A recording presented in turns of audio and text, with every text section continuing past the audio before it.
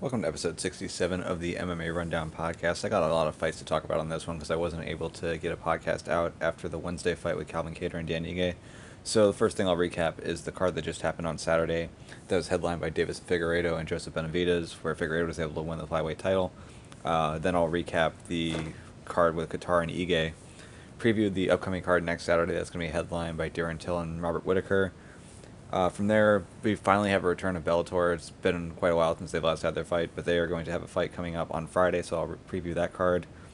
Talk about a weird little situation with Ali Abdelaziz, where after the fight last weekend, where Jorge Masvidal had lost to Kamaru Usman, there was some talk about who could be the next number one contender, and Ariel was pretty aggressively pushing for Leon Edwards rather than Gilbert Burns, who Dana White had gone out and said was going to be the guy.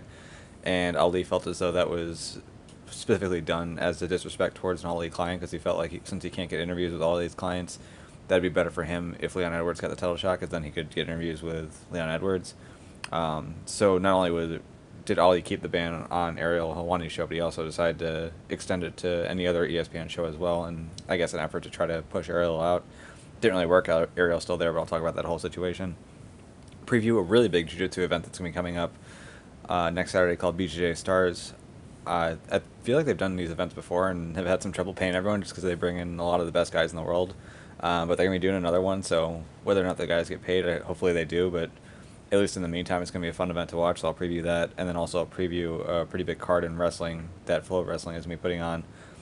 So back to the top, we have UFC Fight Island 2, Figueiredo versus Benavidez 2. And as I mentioned in the main event, Davison Figueiredo was able to get the win over Joseph Benavidez. Very dominant performance by him. And though Benavidez, after getting dropped the second time and eventually getting back up after fighting a couple chokes off, was able to get some decent shots off when he was able to close the distance on Figueiredo, for the most part, this was mostly one-way traffic, and it was kind of crazy because you could just see what was coming the whole way through, and for whatever reason, either Benavidez or his coaches didn't. So in the first fight, this is eventually what cost Benavidez, where he ended up getting dropped, but it was definitely the case in this fight as well. Benavidez typically fights out of southpaw. Figueiredo typically fights out of orthodox. Figueiredo is a power puncher, and specifically with his right hand, which is his rear hand. And a really bad habit that Benavidez had in the first fight, and then also in this fight especially, is that when you're dealing with a guy, first off, when you have switch stances, so when you have one guy who's orthodox and one guy who's southpaw, the guy who's southpaw is going to be looking for that straight left. That's going to be a really big weapon for him. But on the other end, the guy who's orthodox is going to be looking for a straight right, and that'll be a big weapon for him. So there's a real danger in circling towards your opponent's power hand, or just only circling towards your opponent's power hand. Obviously, you can't just circle one way the entire time, even if you're circling away from the power. You still want to kind of mix it up. But for the most part, Benavidez was constantly circling to his left, which is towards Figueiredo's power right hand. And for the most part, Benavidez, he did a decent job, at least when he was not throwing anything, of keeping his lead hand up. But the second he threw a kick or if he threw a punch, that hand would drop immediately. And Figueiredo was doing a really good job of finding a home for his right hand whenever that would happen. So oddly enough, the first knockdown was actually a brief moment where after Figueiredo had landed a shot along the cage, switched stances into southpaw, and then when Benavidez was throwing a kick, Figueiredo threw a lead right hook, so it was still his right hand, but it was from the lead side rather than the rear side, because Figueiredo was in southpaw briefly in that moment, but was able to drop Benavidez with that right hook. Gets on top into like a half guard type of positions, landing a couple of nice elbows. And another thing that I noticed here, and I had a question on this on the video that I just put up. So I just put a video for a couple of fights that I'll get to soon that were both finished by leg locks. I just broke down those specific leg lock finishes, one by Jack Hermanson and then one by Arian Lipsky. But I had a question just asking if there was anything really notable about the grappling exchanges in the Figueiredo versus Benavidez fight. So I guess I'll mention that now. What was most notable to me here, and this is kind of a long-term thing with Joseph Benavidez, is that Benavidez, when he's on the ground, typically likes to grapple in more of a wrestling style than a jiu-jitsu style, though I'm sure he has plenty of jiu-jitsu at this point. If you get on top of him, it's not like he's going to try to get his butterfly hooks, elevate you, and then like try to get it back up that way. Typically, he's going to try to create some kind of scramble, then sort of give up his back somewhat, and then from there fight the hands, get out, and just escape like a folk-style wrestler typically would. Another interesting thing about him is that when he's off of his back, a lot of his sweeps tend to be wrestling-based. He's really good at doing a leg pass, which is a wrestling move, sort of reminiscent to what we've seen a lot from Ben Askren in his wrestling days, to create scrambles. That scramble that everyone was showing before this fight where he ended up getting in the armbar. Actually was initiated by him using a leg pass to try to sweep or at least get back up off of his feet, and then in that exchange got his arm caught, was able to get his arm out of there though, and then eventually got out, and the fight continued on. But again, that's more of what Benavidez' style was here. So since he was on bottom here, rather than trying to elevate or try to get into a closed guard or threaten with some type of submission and then try to get up off of that, Benavidez just kind of turned away, gave up his back, and then was trying to get back up that way. But he was already hurt when he gave up his back, so it wasn't as fast or as quick as he likes to be there to prevent both hooks from getting in. So as he gives up his back in the middle of an elbow being thrown, Figueiredo is able to quickly get both hooks in, has his back, and then from there starts looking for some chokes. For the most part, Figueiredo wasn't looking to get the traditional finish on the rear naked choke where you grab your bicep and then bring the other arm around the back of the head. He was going more for palm to palm, which is perfectly fine. It's a little less powerful than the traditional rear naked choke, but it's still more than strong enough to get the finish. And you're giving your opponent less of an opportunity to fight the hands and get out of there. But Benavidez did a good job of fighting it. The first rear naked choke attempt, I believe, was over top of the chin. And Benavidez was just pushing the elbow up, so he was able to get it where Figueiredo could tell that he wasn't going to be able to choke him through the chin at that point. So he's like, okay, why squeeze my arms out here if I'm not going to get the choke? So he gave it up, looked for a couple more chokes from there. Benavidez did a really good job of grabbing at the wrist and preventing Figueiredo from really getting a good clamp down before he could eventually get to a finish. So defends a couple more chokes. Eventually they get up against the fence. He clears a hook and then is able to stand back up. And then they go back to center. From there, Benavidez had a couple of moments where he was able to get some flurries in tight, landed some nice shots on Figueiredo, but again, for the most part, kept circling towards his left, and Figueiredo kept looking for that right hand. Eventually gets the cage, finds another right hand, drops him briefly. Benavidez is able to get right back up. Again, keeps circling to his left. Figueiredo, again, I think on the one that finally got him, I think he threw a lead left hook first just to kind of get Benavidez distracted, and then threw another right hand over the top. And that one dropped Benavidez again. Again, once he's dropped, ends up in a really bad spot. I think it was half guard initially. Figueiredo quickly passes him out, lands an elbow. From there, Benavidez turns to give up his back, tries to work his way back up again. But again, especially since he was mounted that time, both hooks are in. Figueiredo is able to sink in the rear naked choke. This time gets his grip fully tight, is able to hide the hand. At that point, Benavidez isn't able to clear the hand or able to break that grip. Figueiredo bows him out, continues to squeeze, eventually chokes him out, and that's the end of the fight right there. So Deiveson Figueiredo is now the flyweight champion in the UFC. Fortunately for him, he made weight this time, so everything looks good there. I think he also had better preparation. He was much lighter heading into fight week than he was the first time around, so that's good for him. Obviously, now that he's champion, he's going to have to keep making 125 as long as he's fighting for the 125 title. There's no extra pound allowance for him. Not that he needed it, obviously, this time because it was a title fight. He still needed to make 125, but that's just something to think about moving forward. So for Benavidez, he was talking about how this is pretty much his last real shot at a title, that had he won, he might have considered retiring just then. Since he lost, he kind of realizes he's probably not going to get another title shot, especially since he's 0-2 with 2 finishes against the champion. So for him, he's pretty much saying, look, I just want to get a win so I can end on a win and then be done with my career at that point. I have my chances. I didn't convert on him. It's disappointing, but it is what it is. So to that extent, you kind of feel bad for Benavidez. He was always one of those top guys in the division, but never the top guy in a division that he was in. Had a good run at flyweight, did have that win against Henry Cejudo, even if it was a sort of controversial 3-round decision that he had. So for him, you got to be a little bit disappointed. I thought it was a little... I can understand why it happened, but it was kind of annoying as a fan that on the broadcast, it was pretty clear that everyone who worked the broadcast was pretty friendly with Megan Olivi, and I'm sure by being friends with Olivi, I'm sure they hang out with Benavidez a good amount as well. And so they were pretty friendly to him. And you kind of got this feeling that everyone was really disappointed that Benavidez had lost, and they weren't really celebrating Figueiredo as much as they probably should. And it was kind of like a pity party for Benavidez also. And that's not to say that Benavidez doesn't deserve some pity. You obviously have to feel bad for him, but it did feel like it was a little bit one-sided there in terms of how it was being covered.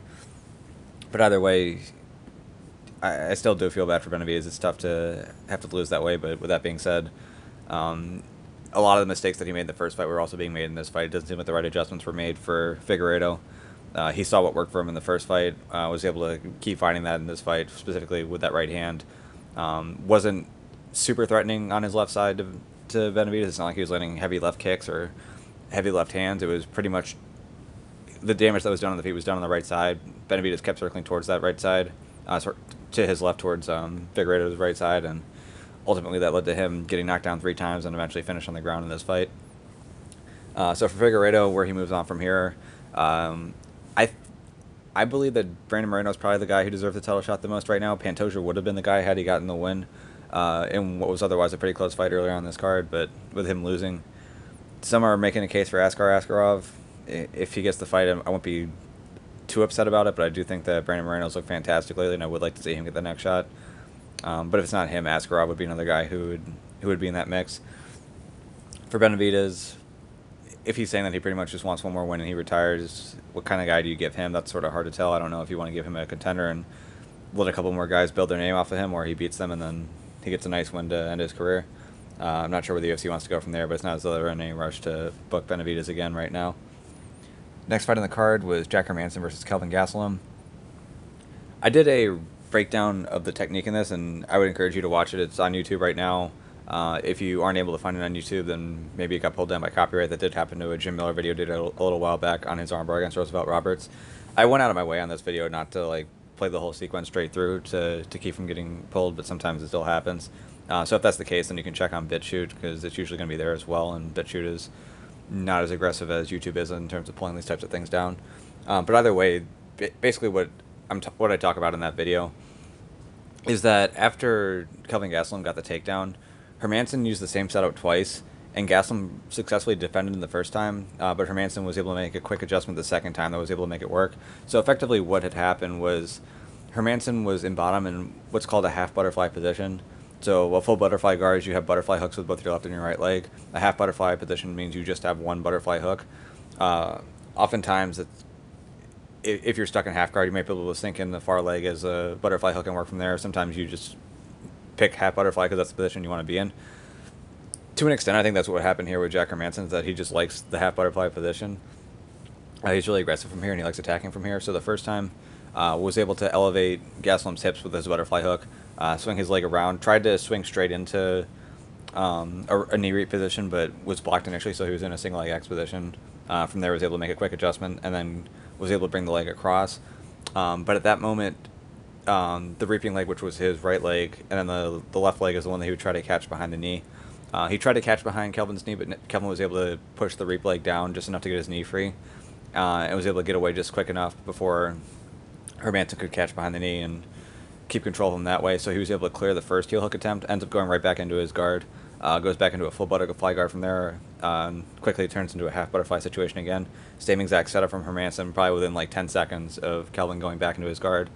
But this time he was able to catch around with that far leg, catch behind Kelvin's knee, and in doing that, after he was able to grab onto Kelvin's left leg, which is the one that he attacked with the heel hook, he was able to extend him out. Kelvin tried to pull away, but because there was because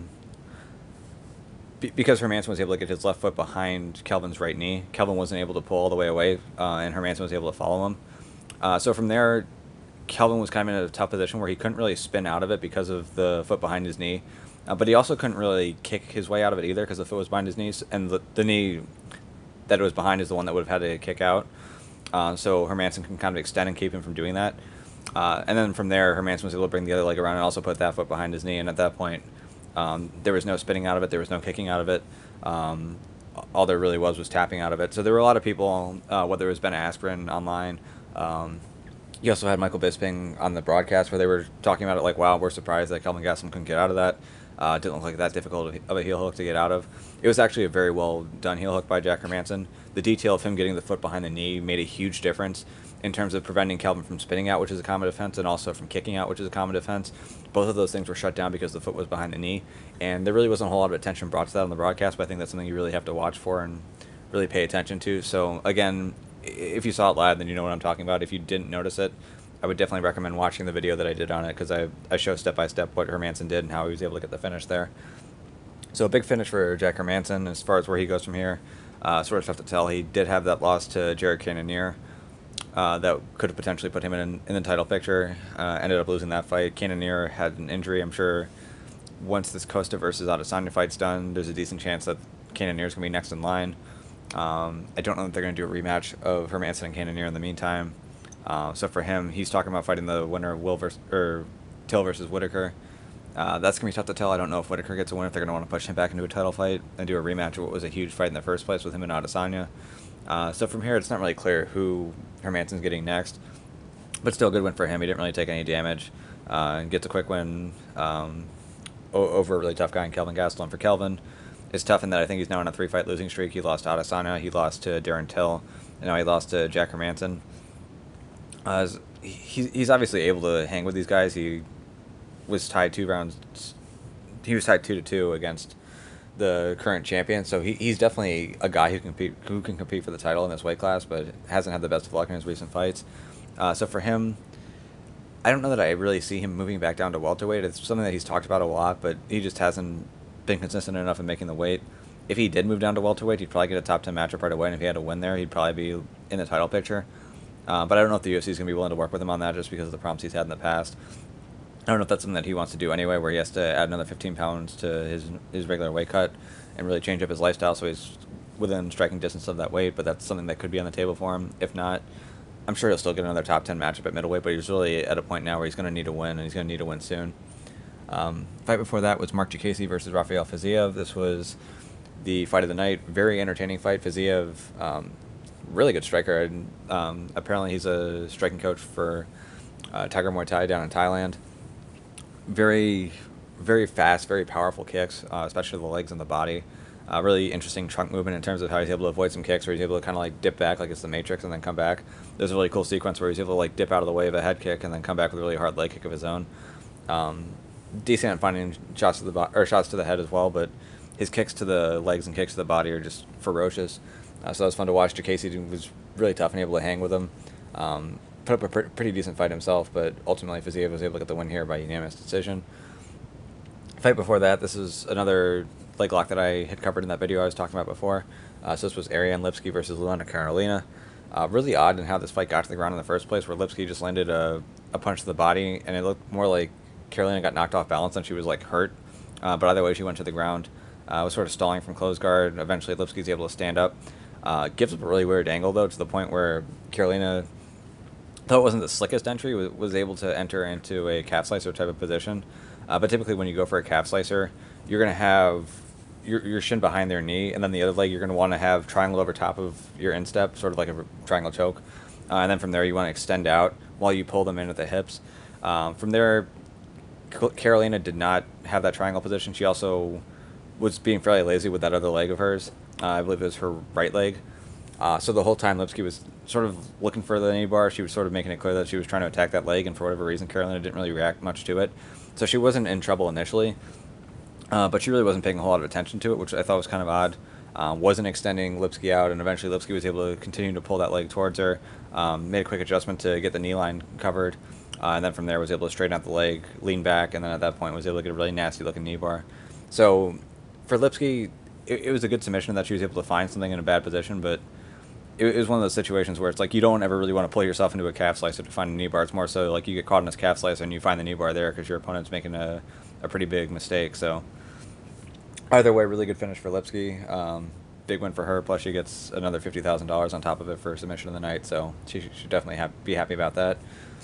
Fight before that, we had Alexander Pantoja versus Askar Askarov. All three judges had this 29-28. I agreed with that. It was a very close fight, though. First round, Askarov was just constantly pressuring into Pantoja. Pantoja was constantly looking for submission attempts. Some are closer than others, but ultimately Askarov was able to get out of pretty much all of them.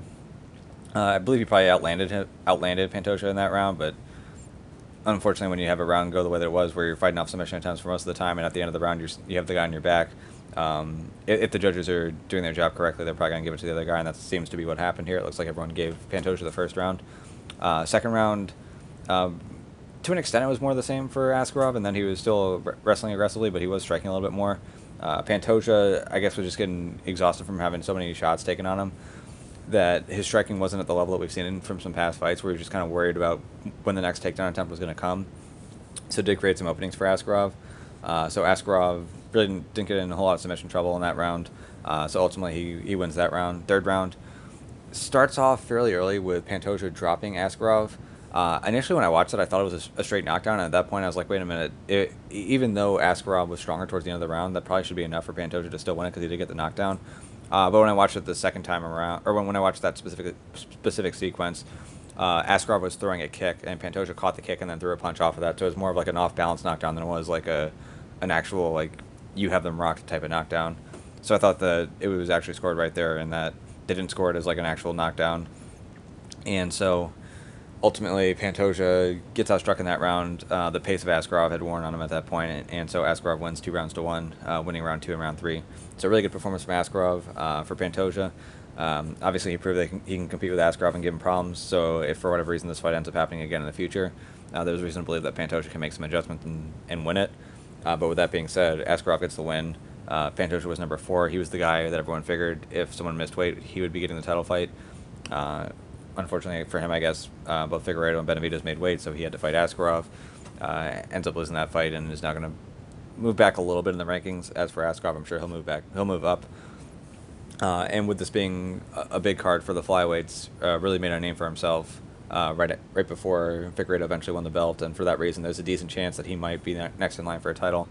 I still think that Brandon Moreno should be the guy, but it would not surprise me if after this card it ends up being Askarov. On to the prelims, we had Roman Dolidze versus Kattar Bragimov. Dolidze was able to land a really big head kick on him, landed a few more shots on the ground, and that was it for that fight.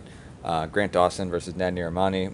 Dawson just, I don't know how this was 29-27 on one of the judges' scorecards. I'm not sure exactly what happened there, but Dawson was just the much better fighter pretty much everywhere than Rahmani was. Better on the feet, better on the ground, and was able to win a unanimous decision. Joe Duffy, in what ended up being a retirement fight, pretty surprisingly, ended up losing to Joel Alvarez.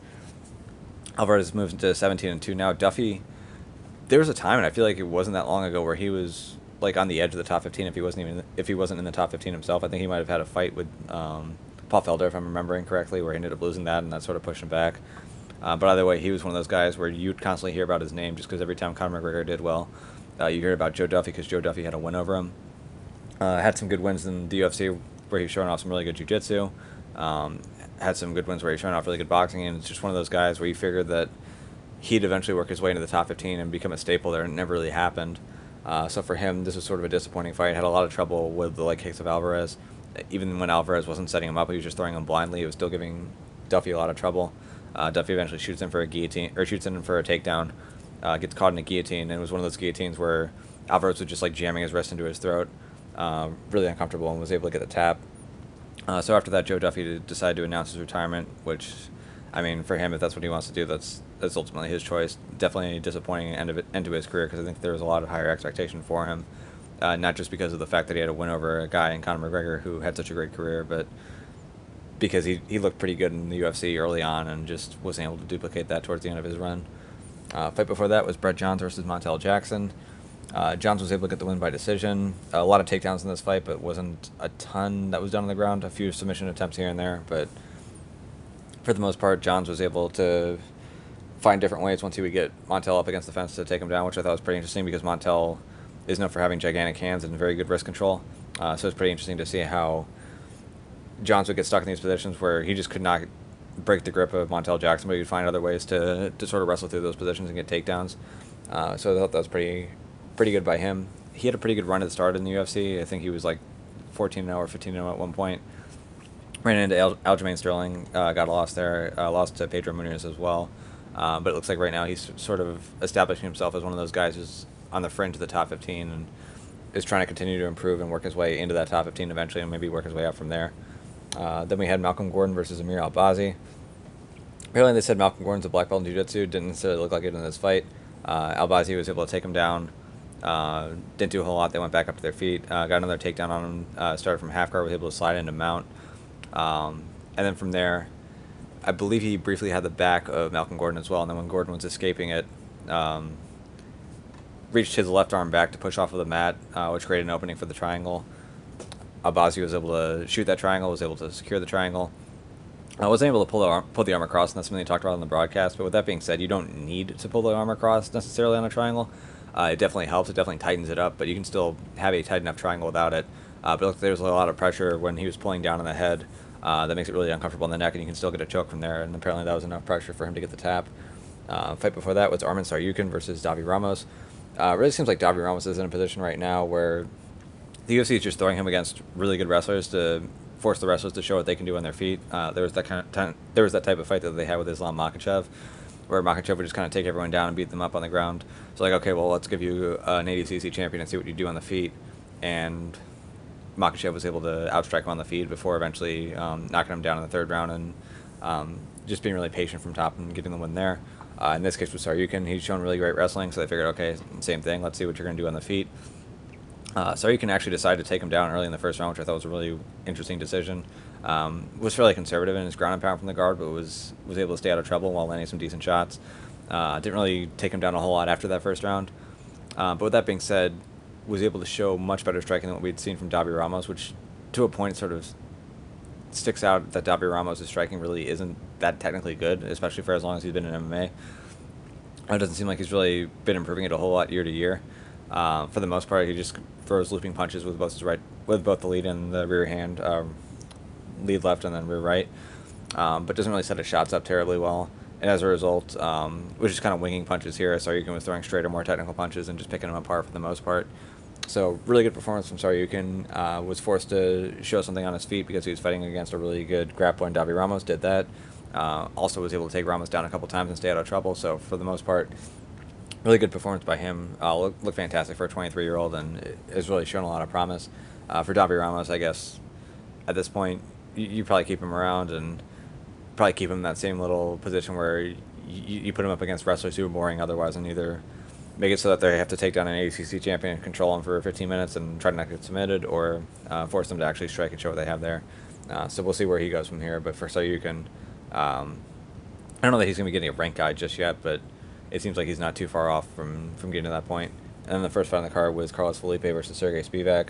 Not the most exciting fight. Spivak really didn't wrestle a whole ton compared to what we've seen from past fights, or what we've seen from him in past fights. But was able to outland Felipe for the most part on the feet. Was able to get a majority decision win. A little bit of a scuffle at the end there, which was kind of odd. I guess Felipe didn't take too kindly to the judge's decision, but he was also acting really weird the entire fight. Pretty much every time he get punched, he would sort of gesture back at Spivak like it was nothing. It was just really kind of odd just the whole way through, and I guess finished in an odd way as well. So that covers it for the most recent fight night that happened on Saturday. So next I'll talk about the fight night that happened on Wednesday. That was headlined by Calvin Kattar and Dan Ige. And what was really interesting to me about this fight was that these guys, their weapons were both on the same side, effectively, in that the big weapon that Dan Ige was looking for was that lead left hand, and the big weapon that Calvin Kattar was looking for was his rear right hand. And early on, they were landing, both of them were able to land that shot, and I think both of them realized the power there and the danger that they were having to deal with. So Ige felt the power of Calvin Kattar's right hand, and then Kattar felt the power of Ige's lead left hook. And so as a result, for Kattar, every time you throw that lead right hand, you're leaving an opening for the left hook if you don't time it right. And then for Ige, every time you throw that left hand, you're leaving an opening for the right hand. So both of them were sort of frozen up a little bit, especially during the second round. There wasn't a ton of action there just because they were both trying to find secondary weapons to use, because it seemed like plan A for Ige was going to be that lead left hand, and plan A for Kattar was going to need to find an opening for that rear right hand. And both of them were sort of like, okay, well, this is the weapon I want to use, but I'm also creating an opening for their best weapon. So Kattar was having to work around and try to find some other opportunities. Same for Ige. Another thing I noticed for most of this fight is that Ige has pretty good grappling, decent wrestling, pretty effective within an MMA context, and then pretty solid on the ground. I believe he has a Brazilian Jiu-Jitsu black belt. It's not like he is like the flashiest guy on the map, but he's definitely got really good fundamentals. We've seen in the past where he's being able to pass some guys' guards, get their back, and get a choke. But every time he'd shoot on Kattar was very effective in shutting down those takedown attempts, hitting wizards, being able to catch an underhook right away, really well-timed sprawls. So for the most part, this fight stayed place on the feet, and there really wasn't a whole lot of grappling exchanges involved. But Kattar was able to find a home for his jab more as the fight went on. Was able to threaten with that. Was able to time some lead hooks as well. And then as the fight wore on and as the jab was becoming more effective, he was able to find a couple more openings for the right hand, but never really was able to drop Ige and put him in that much danger. So ultimately, Calvin Kattar was able to get the win. At the end, Dan Ige's right eye was pretty swollen up from that jab that was landing over the course of time, just from Kattar not being able to rely on the right hand as much as he had in past fights, but even still, really good performance from him. Really good toughness shown by Ige. So moving forward, Kattar puts himself back into that title picture. Probably 1 or 2 wins away from a title shot, depending on how the rest of the division works out. And for Dan Ige, showed that he can hang with one of the top guys, but I don't think a whole lot of people expected him to be like a top 5 guy this soon. So for him, he goes back to the drawing board, but showed that he can definitely hang with one of the better strikers in the division and land his shots as well. Co-main event between Tim Elliott and Ryan Benoit. I'm not sure I agree with the decision. Benoit ends up losing this by unanimous decision. All 3 judges gave it to Tim Elliott.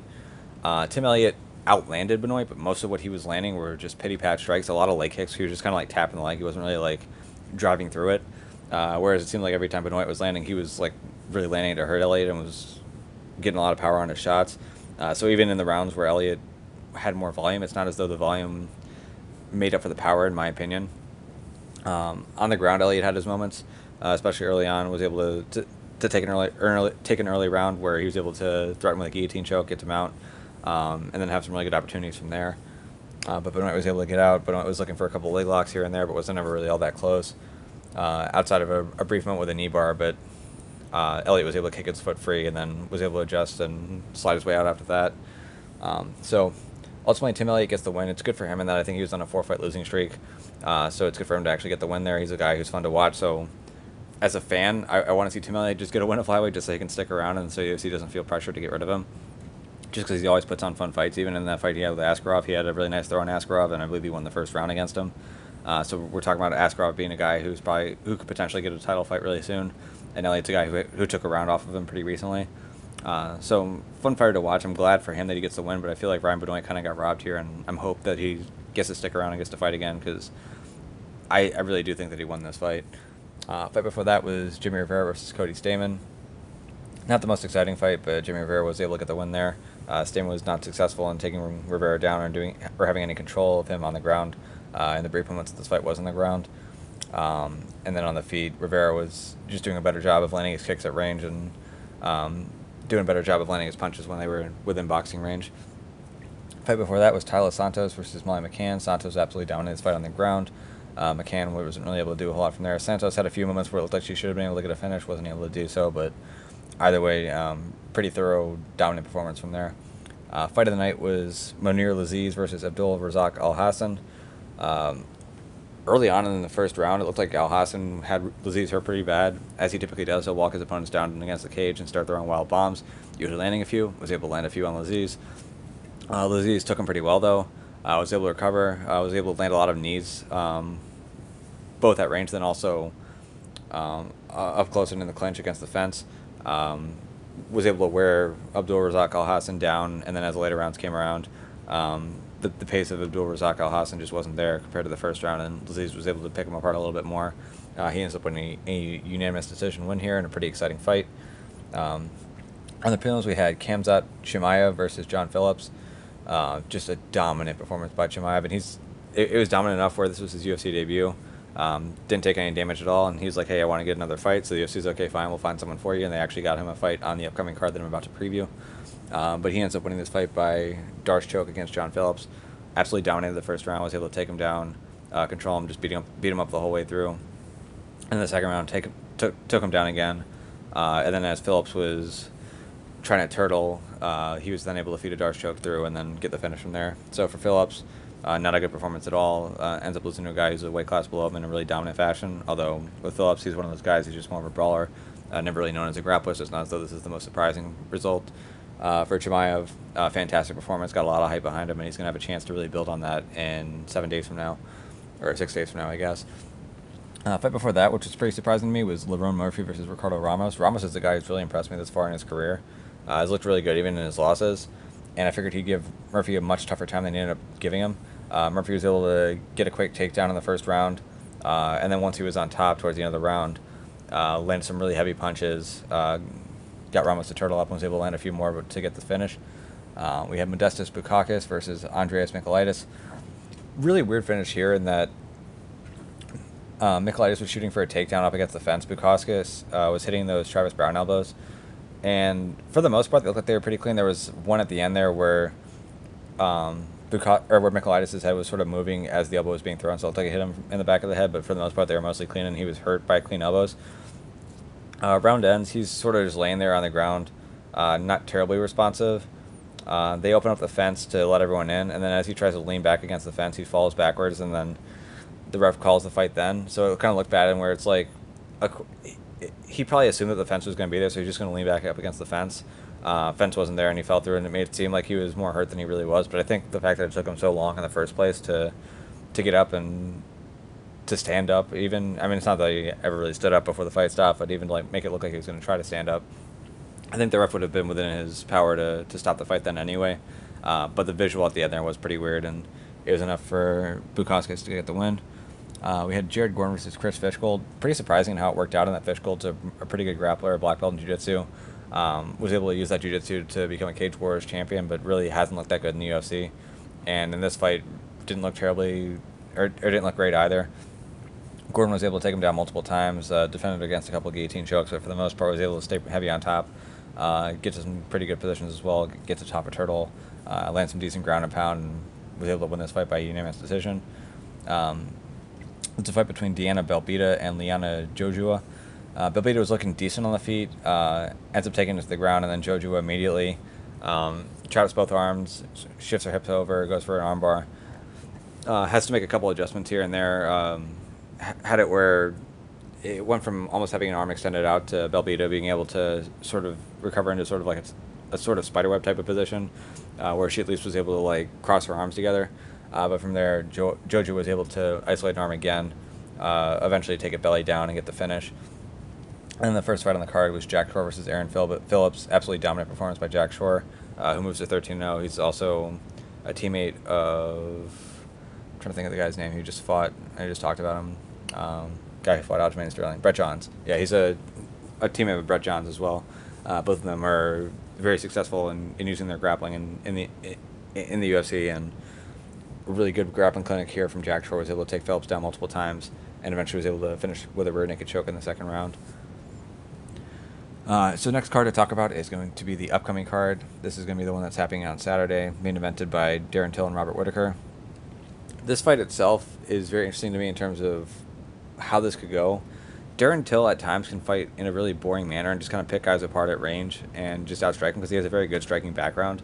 To an extent, that's kind of what we got in that fight with Wonderboy Thompson, where Darren Till was able to outpoint him. When he had that fight with Kelvin Gastelum, that's sort of the approach he took as well, where he wanted to try to outpoint him. And if that's the Darren Till that we get against Robert Whittaker, I would say that Darren Till, when he wants to be, can be the more technical striker than Robert Whittaker is.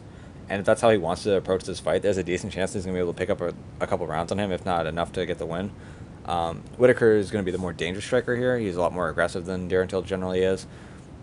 He's pretty good about closing the distance as well. So for Whittaker, it's been a little bit of a break for him. So after he lost his title, he did take a break from MMA. He took a break from training as well, and sort of just kind of had to find himself again. A lot of the stories that he was putting out was just that he was just constantly training all the time and was just getting burnt out. He says that he's now kind of regained his love for the sport. Hopefully that's the case. But for him, he should have the advantage in grappling. Do I think he's going to try to get Darren Till down? It would be a good idea for him to at least offer the threat of that, just to make his striking more effective at the very least.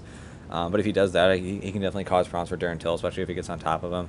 Can land some really good ground and pound. Granted, when we've seen Darren Till on his back, it was after he got dropped by Tyron Woodley, so it's not as though that's the best sign of what Darren Till's going to look like off of his back. But if that's anything close to what we would see in this fight, then Robert Whittaker would have a pretty big advantage if he's able to get him down. On the feet, Whittaker is going to be dangerous. It'll be interesting to see with Whittaker, where he does mix stances every so often. Typically, he likes to fight out of orthodox, but having to fight a southpaw and Darren Till, is he going to try to go southpaw for southpaw with him sometimes? Is he going to try to just primarily do orthodox and look for a big right hand and sort of hope for a similar result to what we saw in the Figueiredo versus Benavidez situation, where the righty tries to land the big right hand on the southpaw and try to get him to circle into it? That's a possibility, but for me, this is sort of a tough one to call because it sort of depends on what we get from Darren Till. If Darren Till fights this in an aggressive manner, I would have to give Whittaker the edge. If Darren Till tries to just outpoint him the whole time, I definitely think it's possible that he could do that. So to me, it's just definitely going to be a fun fight to sit back and watch and see how these guys approach it. But based on the approach, this fight could definitely go either way, and I think a lot of it's going to depend on Darren Till in terms of how he wants to approach this. If Darren Till just tries to outpoint it and make it a boring fight just to get the win, I think he's got a good chance at winning this. If Darren Till tries to be a little bit more exciting here and be more aggressive and try to get a finish on Whittaker, he's going to put himself in some tough situations. I think Whittaker's going to be able to find his chin and be able to put him down. In the co-main event, we have Mauricio Shogun Rua versus Rogerio Nogueira. I think at least one of them are saying this is going to be the retirement fight. I don't know that I can believe either of them at this point because they've been around for so long, but that seems to be what the plan is there. As far as the breakdown goes, it's sort of tough because at this point in their career, it's tough to say what they're comfortable doing. I think for the most part, Shogun has still shown that he's pretty comfortable on the feet, even if his chin isn't what it used to be. For Rogerio, his chin is definitely not what it used to be, but he still tends to like to stand on the feet as well. So I think for the most part, it probably will be a striking match. I think Shogun's going to have some success with his leg kicks. For Rogerio, is he going to try to outbox him the whole way through? Is he going to feel comfortable throwing multiple combinations? Or does he feel like his chin isn't what it used to be and he doesn't feel comfortable taking his hands away from his face for too long, which sometimes happens with older fighters? So I guess that remains to be seen. There's a chance that this could be a really boring fight and that they both fight fairly conservative. Neither of them wants to throw too many punches because they don't trust their chins. Or there's a chance that these guys just go out and say, screw it, this might be my last big fight of my career. I want to make it fun. Fight before that is a really interesting one in that it's going to be Alexander Gustafsson returning to the UFC, moving up to heavyweight now to fight Fabricio Verdum. Verdum looked really bad in his last fight against Alexei Oleinik. Just looked really slow, out of shape. Could that be because he wasn't on the sauce anymore? That's definitely a possibility, but either way, just was not a great performance from him. For Gustafsson, I mean, he looked okay. Obviously, the finish wasn't great against Anthony Smith. You would like to see a little bit better from him on the ground. It would make you think that if Verdum's able to get him down, that he'll also be able to offer him a pretty big threat there. But I think for the most part, this fight will be on the feet. And Gustafsson, being the better boxer than Fabricio Verdum, is going to have a lot of success there and be able to get the win that way. Fight before that is a really interesting one for the strawweight division between Carlos Esparza and Marina Rodriguez. Marina Rodriguez has looked really good so far in the UFC. Had a pretty tight fight, or not a tight fight. She won the fight actually pretty easily, but had a fight against Tisha Torres where Torres was trying to take her down the whole time. Rodriguez was able to stuff it and was able to outstrike her for the most part. Marina has very good striking, some of the best striking in the division. Should be a better striker than Carlos Esparza. Esparza, in theory, should be a better wrestler, though, than Tisha Torres is, so it'll be interesting to see if Esparza is able to get Marina Rodriguez down, how Marina is able to fight her way off the back, fight off her back, whether she's able to threaten with submissions or just work her way back up to the feet. And if Rodriguez isn't taken down, then it'll be interesting to see if she's able to just pick Carlos Esparza apart and possibly even get a finish over her. And if she does, that'd be a really big win for her. Fight before that will be Paul Craig versus Ghazi Murad Antigulov. Don't know a whole lot about Antigulov. Paul Craig is interesting in that I just don't see him as being one of the better guys in the division. I'm sort of surprised he's still in the UFC. Has a pretty good triangle choke off of his back, but his striking hasn't been great, and he's definitely been caught multiple times as a result. Did have that really big win against Ankalaev, where Ankalaev was beating the shit out of him, and then, like in the last second of the last round, was able to catch a triangle and get a finish there. So as Ankalaev continues to move up in the division, that'll be a win that looks good on Paul Craig's record, but for the most part, he was losing that fight, was able to catch him there at the end. But Antigulov, I'm not exactly sure what to expect from him, with him being Russian, if he wants to wrestle Craig the whole time. It'll be interesting to see if he can stay out of trouble and not get caught in that triangle. If he does, then that could be another big win for Craig, for him to stick around. But if not, then I could see this being one-way traffic for Antigulov. Then we also have Alex Oliveira versus Peter Sabata, which is a bit of an interesting fight. I feel like it's been a while since we've last seen Sabata. Really good German fighter with pretty good jiu-jitsu. Oliveira, I think pretty much everyone knows what to expect from him. Just very aggressive on the feet, really good Muay Thai. Decent jiu-jitsu on the ground, but has definitely gotten himself in trouble on the ground as well. So I think for the most part, Sabata's going to be trying to take this fight to the mat. Alex Oliveira is going to try to keep it on the feet. I think for the most part, Oliveira is going to be successful in that. He's probably going to be able to win this fight either by decision or by TKO. And then on the prelims, we have Francisco Massaranduba Trinaldo versus Jai Herbert. I don't know anything about Herbert, so it's hard for me to break the fight down. Nicholas Dalby versus Jesse Ronson. So Dalby, again, back in the UFC, he'll be fighting against Ronson, the Canadian, who's got a 20-10 record. We've got Jake Collier versus Tom Aspinall. Movsar Evloviev versus Mike Grundy, which would be pretty fun. Evloviev, or however it's pronounced, Evloev. He's 12-0. Grundy, 12-1 wrestling coach of Darren Till. Obviously, an excellent grappler. We've got Tanner Bozer returning against Rafael Pessoa. The return of Betch Kohea versus Pani Kianizad. Ramzan Amiev versus Nicholas Stolze. The return of Khamzat Chimaev, who I was talking about earlier. He'll be fighting against Reese McKee. And then Nathaniel Wood will be fighting John Castaneda. Nathaniel Woods looked really good at bantamweight. I was supposed to fight against Umar Nurmagomedov. Umar had to pull out because of the whole situation with Khabib's dad.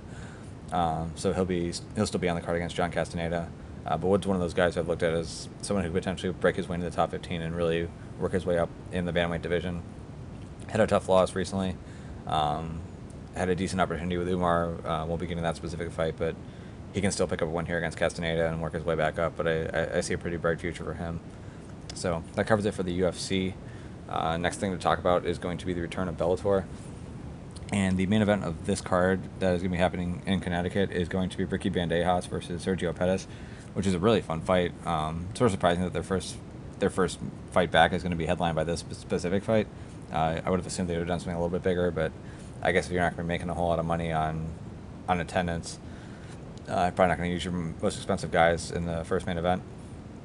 But either way, Bandejas, a lot of people remember him from his win over James Gallagher, but has looked pretty solid in that division ever since then. Sergio Pettis had a good run in the UFC, had some good wins at flyweight before eventually leaving.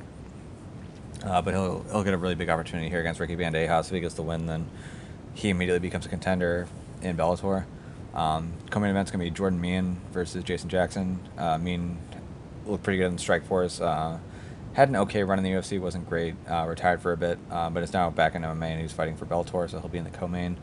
We got the return of Aaron Pico versus Chris Hatley. Tyron Claxton will be back. He'll be fighting J.J. Wilson. And then Steve Mowry will also be on the card fighting Rudy Shafroth. So some decent fights, at least some interesting contenders for Bellator. It seems like it's been quite a while since they've returned, or since they've had an event over 4 months. It's not as if they're coming back guns a-blazing, but they are coming back with some pretty good prospects, and it's nice to see them back.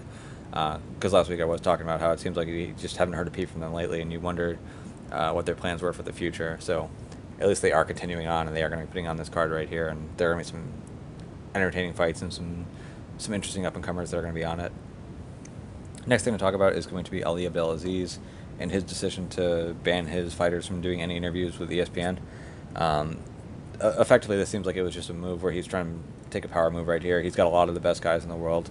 If he can keep them off of ESPN, then he figures that maybe ESPN will say, hey, if all we have to do is get these guys back, is to remove Ariel Helwani, then maybe we got to get rid of Ariel. It seems like that's what the plan was there. Pretty bogus move by Ali to try to pull that.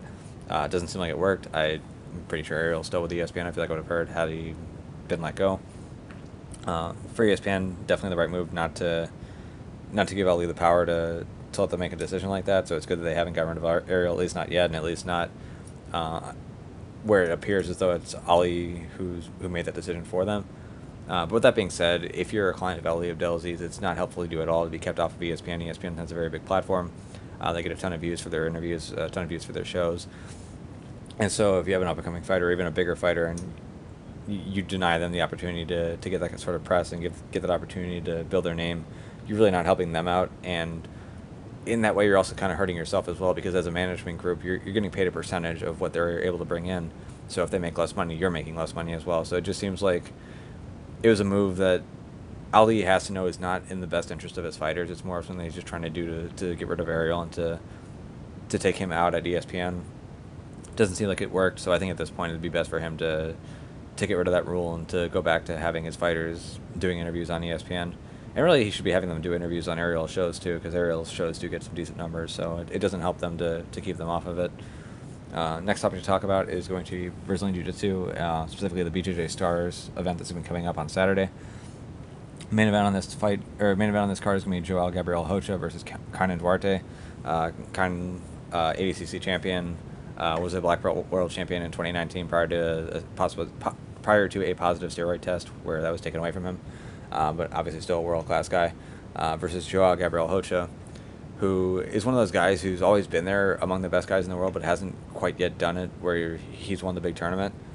So he's gotten some silvers at some huge tournaments, has beaten some of the guys who are world champions, but just hasn't beaten them at the right time. So him versus Kaynan will be interesting. He's definitely the bigger guy than Kaynan. I feel like I haven't seen a whole lot of Joel Gabriel recently. I think he did have a match on Kasai fairly recently, but outside of that, hasn't been terribly active, whereas Kaynan is usually very active. I haven't seen him as much lately, but around ADCC he was active. Right after ADCC he was still pretty active, so this will be a fun match to watch. Then we got Leandro Lo versus Lucas Barboza, which is going to be really interesting. Leandro Lo is a fantastic guard passer, multiple-time world champion, one of the greats of jiu-jitsu. Barboza, excellent from top, really good top pressure. He did have that match recently with Rafael Lovato Jr., where he got on top, was able to pass his guard and eventually armbar Lovato. So it'll be interesting to see how this match breaks out in terms of who's going to get top position and how it'll work from there. Leandro has a fantastic X guard, so if Barboza gets on top, is Barboza going to be able to stay heavy enough where he doesn't let Leandro get into that X guard, or is Lo going to be able to get it and still find a way to sweep Barboza and then get on top and score some points from there? Either way, it'll be a very fun match. We got Patrick Gaudio versus Herbert Santos, a couple super aggressive guys here. Herbert, hopefully we don't get the type of Herbert who quits and gives up at random times. Hopefully this is a really good version of Herbert that we get. Hopefully he doesn't start a fight in the stands either, and he just keeps everything on the mat, unlike the match that he had with Felipe Pena. But either way, this should be a fun one. Claudio Calazans versus Isaac Bahians. Feels like it's been a while since I've seen Izaki. I think the last time I really remember watching him, he had a good run at Worlds. I feel like he's had a couple super fights since then, but it'd be nice to see him back. Calazans, I think, is a little bit bigger than him, but still, this should be a fun one. Bianca Basilio versus Ana Rodriguez.